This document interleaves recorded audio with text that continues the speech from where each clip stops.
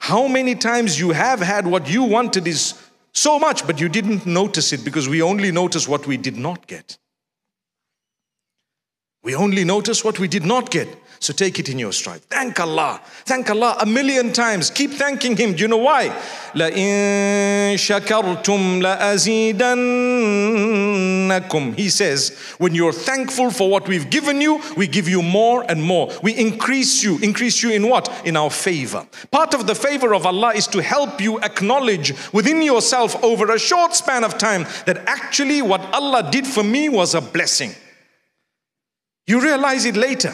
Allah did not allow me to have X, Y, and Z because do you know what? The A, B, and C that I got 5 years later, far better than the X, Y, Z that I was crying for.